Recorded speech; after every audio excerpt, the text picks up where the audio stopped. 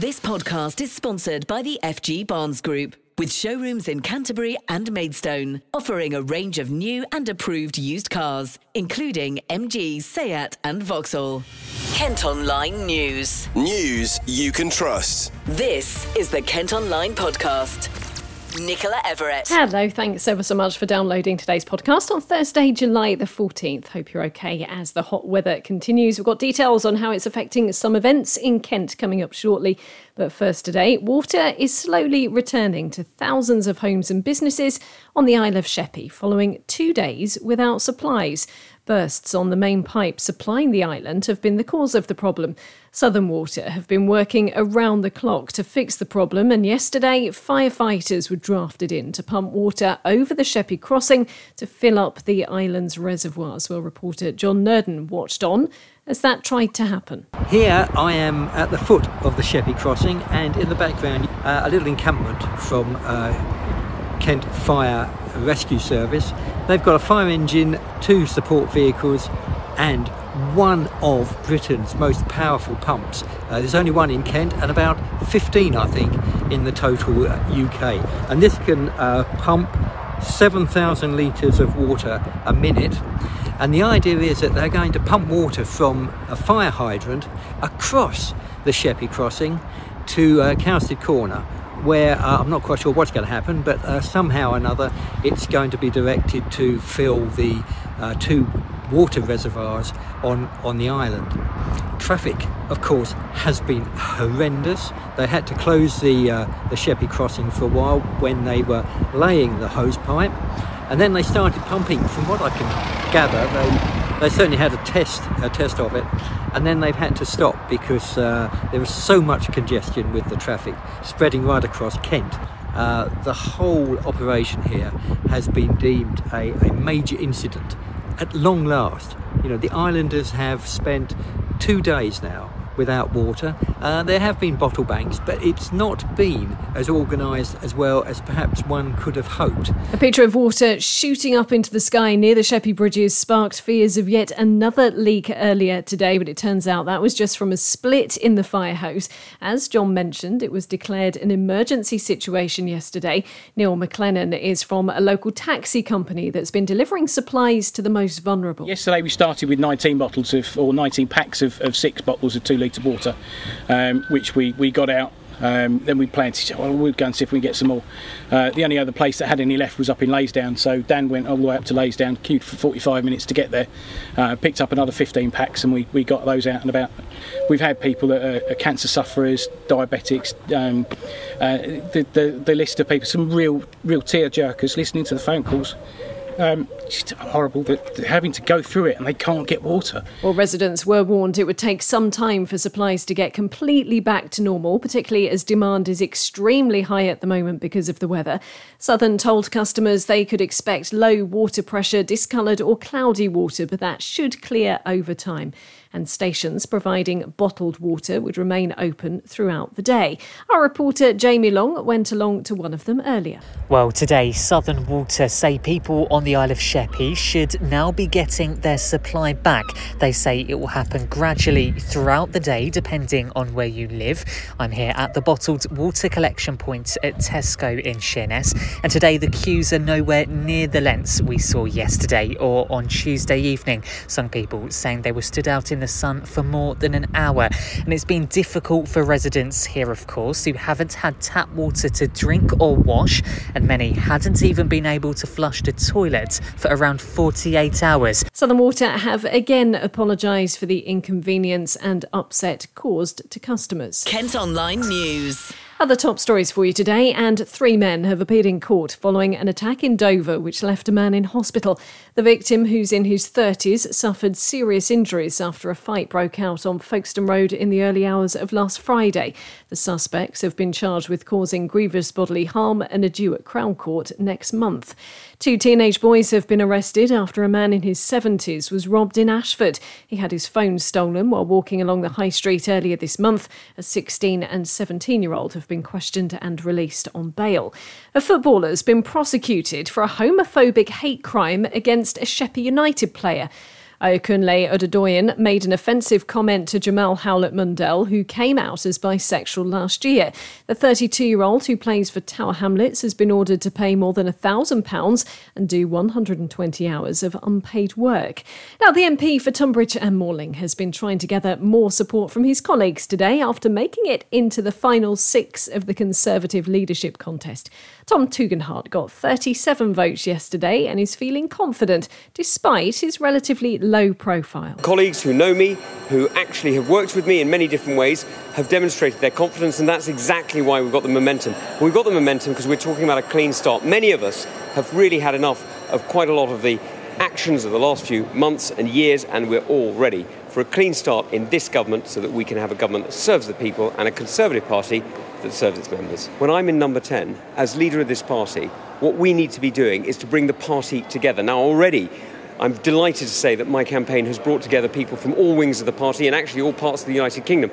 So being that person who can unify the party is going to be absolutely essential to bringing the party together and to winning the next general election. He's also got the backing of the leader of Kent County Council, Roger Gough. I know him well.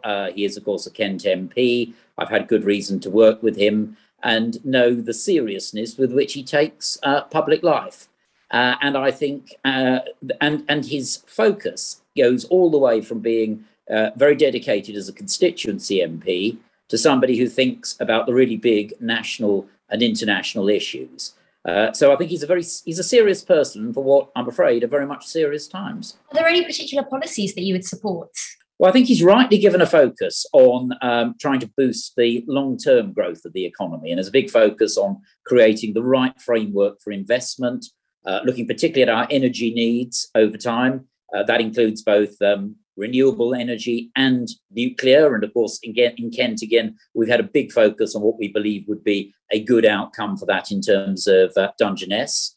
So I think there's been a big focus on that. And I think rightly recognising that we are in, at the moment, a very, very difficult situation in terms of both domestic and international developments and the pressure, of course, that's putting on people in their day-to-day lives. So he's got proposals there both for some things that would ease the immediate pressure, but then also really looking to the long term. And I think above all about getting us back from the situation we've sadly been in of late, which is that all the attention and increasingly government's time has gone on a series of intense, very, very political dramas. Whereas I think what we need is a government that governs and sets the course for the country over the long haul. And I think that's what he could do.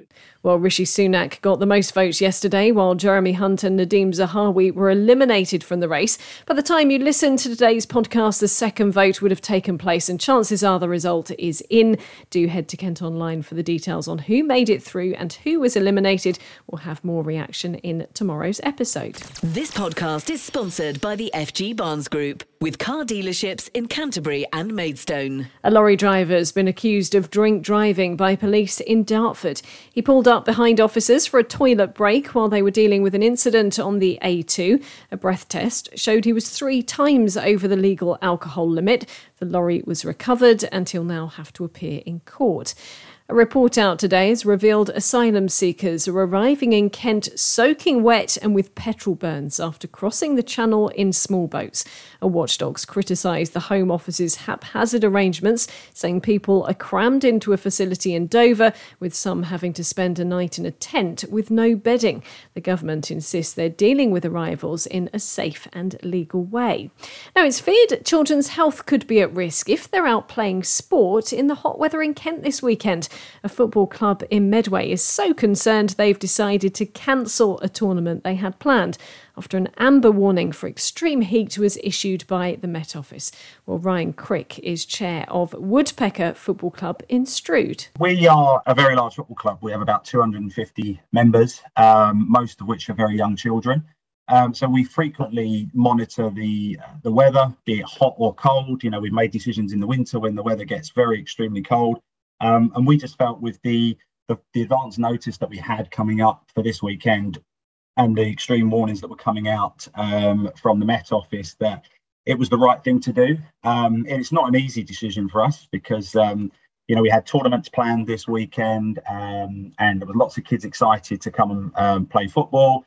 We had obviously our regular training sessions that were lined up. So, we just felt it was in the best interest of our children and also the volunteers to not be exposed to that extreme weather during, long periods of the day. So we'd much rather that they were at home, relaxing, in and out of the paddling pool, consuming lots of ice cream and just chilling out, basically.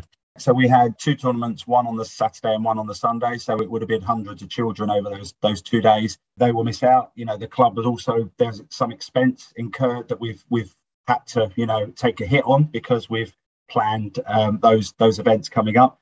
But at the end of the day, none of that supersedes sort of the children's, welfare and their well-being. So we will rearrange it. They won't miss out. Probably a few weeks whilst things cool down a bit and kids go on holiday but we'll definitely host it, and they'll get their tournaments and their medals and trophies at some point. I think we were extremely worried, actually, because we hosted 2 tournaments last weekend. So we have many age groups. So we host tournaments on different weekends to sort of spread it out, boys and girls, that is, as well. And so last weekend on Sunday, we had an event and we felt after that event that it was too testing on the children. Lots of volunteers found it very draining by the end of the day as well. So we had lots of breaks. We provided fluids and tried to provide as much shade as we could. But obviously, as you can imagine, in an open field and trying to play lots of matches is extremely difficult to manage that situation. And that was probably one of the main reasons that we knew what we was, going to be exposing to next Saturday and Sunday. So it wasn't, it was too much of a risk. Well, temperatures are expected to be well above 30 degrees, and health bosses are urging us to look out for those who are most vulnerable.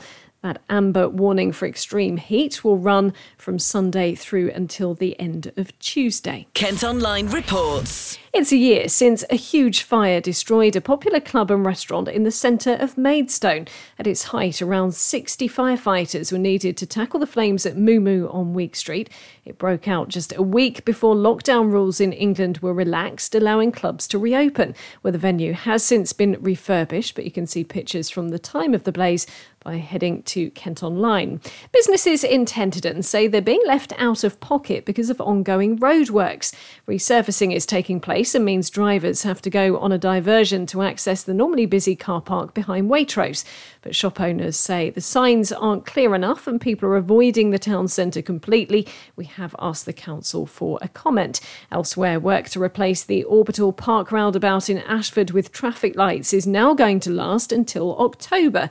Highways bosses have asked contractors to reopen one lane to help ease traffic over the summer holidays. It means the completion date for the project has been pushed back. But there is some good news if you're heading down to the coast this weekend. Plans to close part of the M2 for roadworks have been scrapped. The motorway was due to be shut between Faversham and Sittingbourne for bridge repair work, which might have affected your journey home. That work's now been pushed back until later this year. Now, on to one of our most read stories today, and 2 NHS workers are refusing to pay parking fines they were given while caring for a dying COVID patient in Canterbury. Reporter Lydia Chantler-Hicks joins me now. Lydia, firstly, can you tell us who's being chased for cash and when the fines were handed out? Well, these women are NHS healthcare assistants. Their names are Linda and Stacey, and they basically provide end-of-life care to very ill people within their own homes. And that's exactly what they were doing in spring last year. They were in Canterbury, each of them caring for a very ill man, a terminally ill patient who sadly contracted COVID and ended up dying actually very soon after this whole incident happened. At the end of March and beginning of April, they each parked outside his flat in a bay that was marked visitors parking. They each went into his home for about half an hour to care for him, make him comfortable, before driving away, only to find a week later that they had received a parking fine for having parked in that bay. And what have the pair said to you? Well, I think they were really shocked by the incident. They did each try appealing the fine, but according to them, the parking fine company simply didn't want to know, even when they explained the situation, explained what they had been doing. In the more than a year that's passed since then, they've each received about 7 letters from this company. And in that time, the cost of the fine has actually increased, but the women are determined that they were in the right. They parked in a bay that said visitors parking, and they're determined that they won't be paying this. Now, both women clearly had notes in their cars explaining they worked for the NHS, but as you say, they still got a fine. What stage has it reached now? Well, the fines were initially for £60 each, but in recent months that has increased to £170 because they haven't paid the fine yet. And they were both really shocked to receive last week a letter from a solicitor acting on behalf of this private car parking company, saying that if they had to go to court, they'd each have to pay £280. The women, however, are determined they're not going to pay it. Linda actually said to me, they can lock me up, I won't be paying it. I think as far as they're concerned, that they are just completely in the right here. And what response have you had from the parking company involved? The private company, UK Car Park Management Limited, has been approached for comment by us, but they unfortunately haven't come back to us just yet. Lydia, thanks ever so much. You can also read this story and leave a comment at Kent Online. Kent Online reports. Parents in Kent whose children get free school meals are being reminded they can get vouchers to help during the summer holidays. The £50 per child can be used in supermarkets. Free holiday clubs serving food will also be running across the county, with nearly 8,000 places available at more than 140 venues. Charities supporting families in Medway, meantime, can get a share of £50,000 to carry on with the work they do. It's being handed out by the Kent Community Foundation, which manages grants to organisations across the county. The cash could be used to help children who've been affected by the pandemic or support parents maybe coping with disabilities. A statue of Christopher Marlowe, planned for Canterbury, has been described as looking more like a scary marine creature from Pirates of the Caribbean. Critics of the design are calling for the sculpture of the 16th century dramatist to better resemble his likeness, rather than a piece made of recycled steel. But campaigners who want to install it next to St George's Clock Tower say it'll be a unique memorial that reflects his unconventional nature. Well, we'd love to know what you think today. You can head to Kent Online to see what the statue would look like. You can leave comments there or on our socials. And finally today, Open Air Shakespeare is coming to a new amphitheatre in Medway for the first time this summer. The Changeling Theatre Company will be performing Othello at Fort Amherst in Chatham next month. It'll also be at Rochester Castle and is being billed as a play for fans of Netflix House of Cards, with jealousy, betrayal, lies and manipulation. Well, that's all from us for today. Thanks ever so much for listening. Don't forget, you can follow us on Facebook, Twitter and Instagram. Plus, you can get access to the ad-free Kent Online premium site. To do it, just head to kentonline.co.uk/subscribe. And whilst you're on the site today, you can read our latest Eat My Words food review. Our reviewer has been along to a seafood stall by the main sands in Margate. News you can trust. This is the Kent Online Podcast. This podcast is sponsored by the FG Barnes Group, with showrooms in Canterbury and Maidstone, offering a range of new and approved used cars, including MG, Seat and Vauxhall.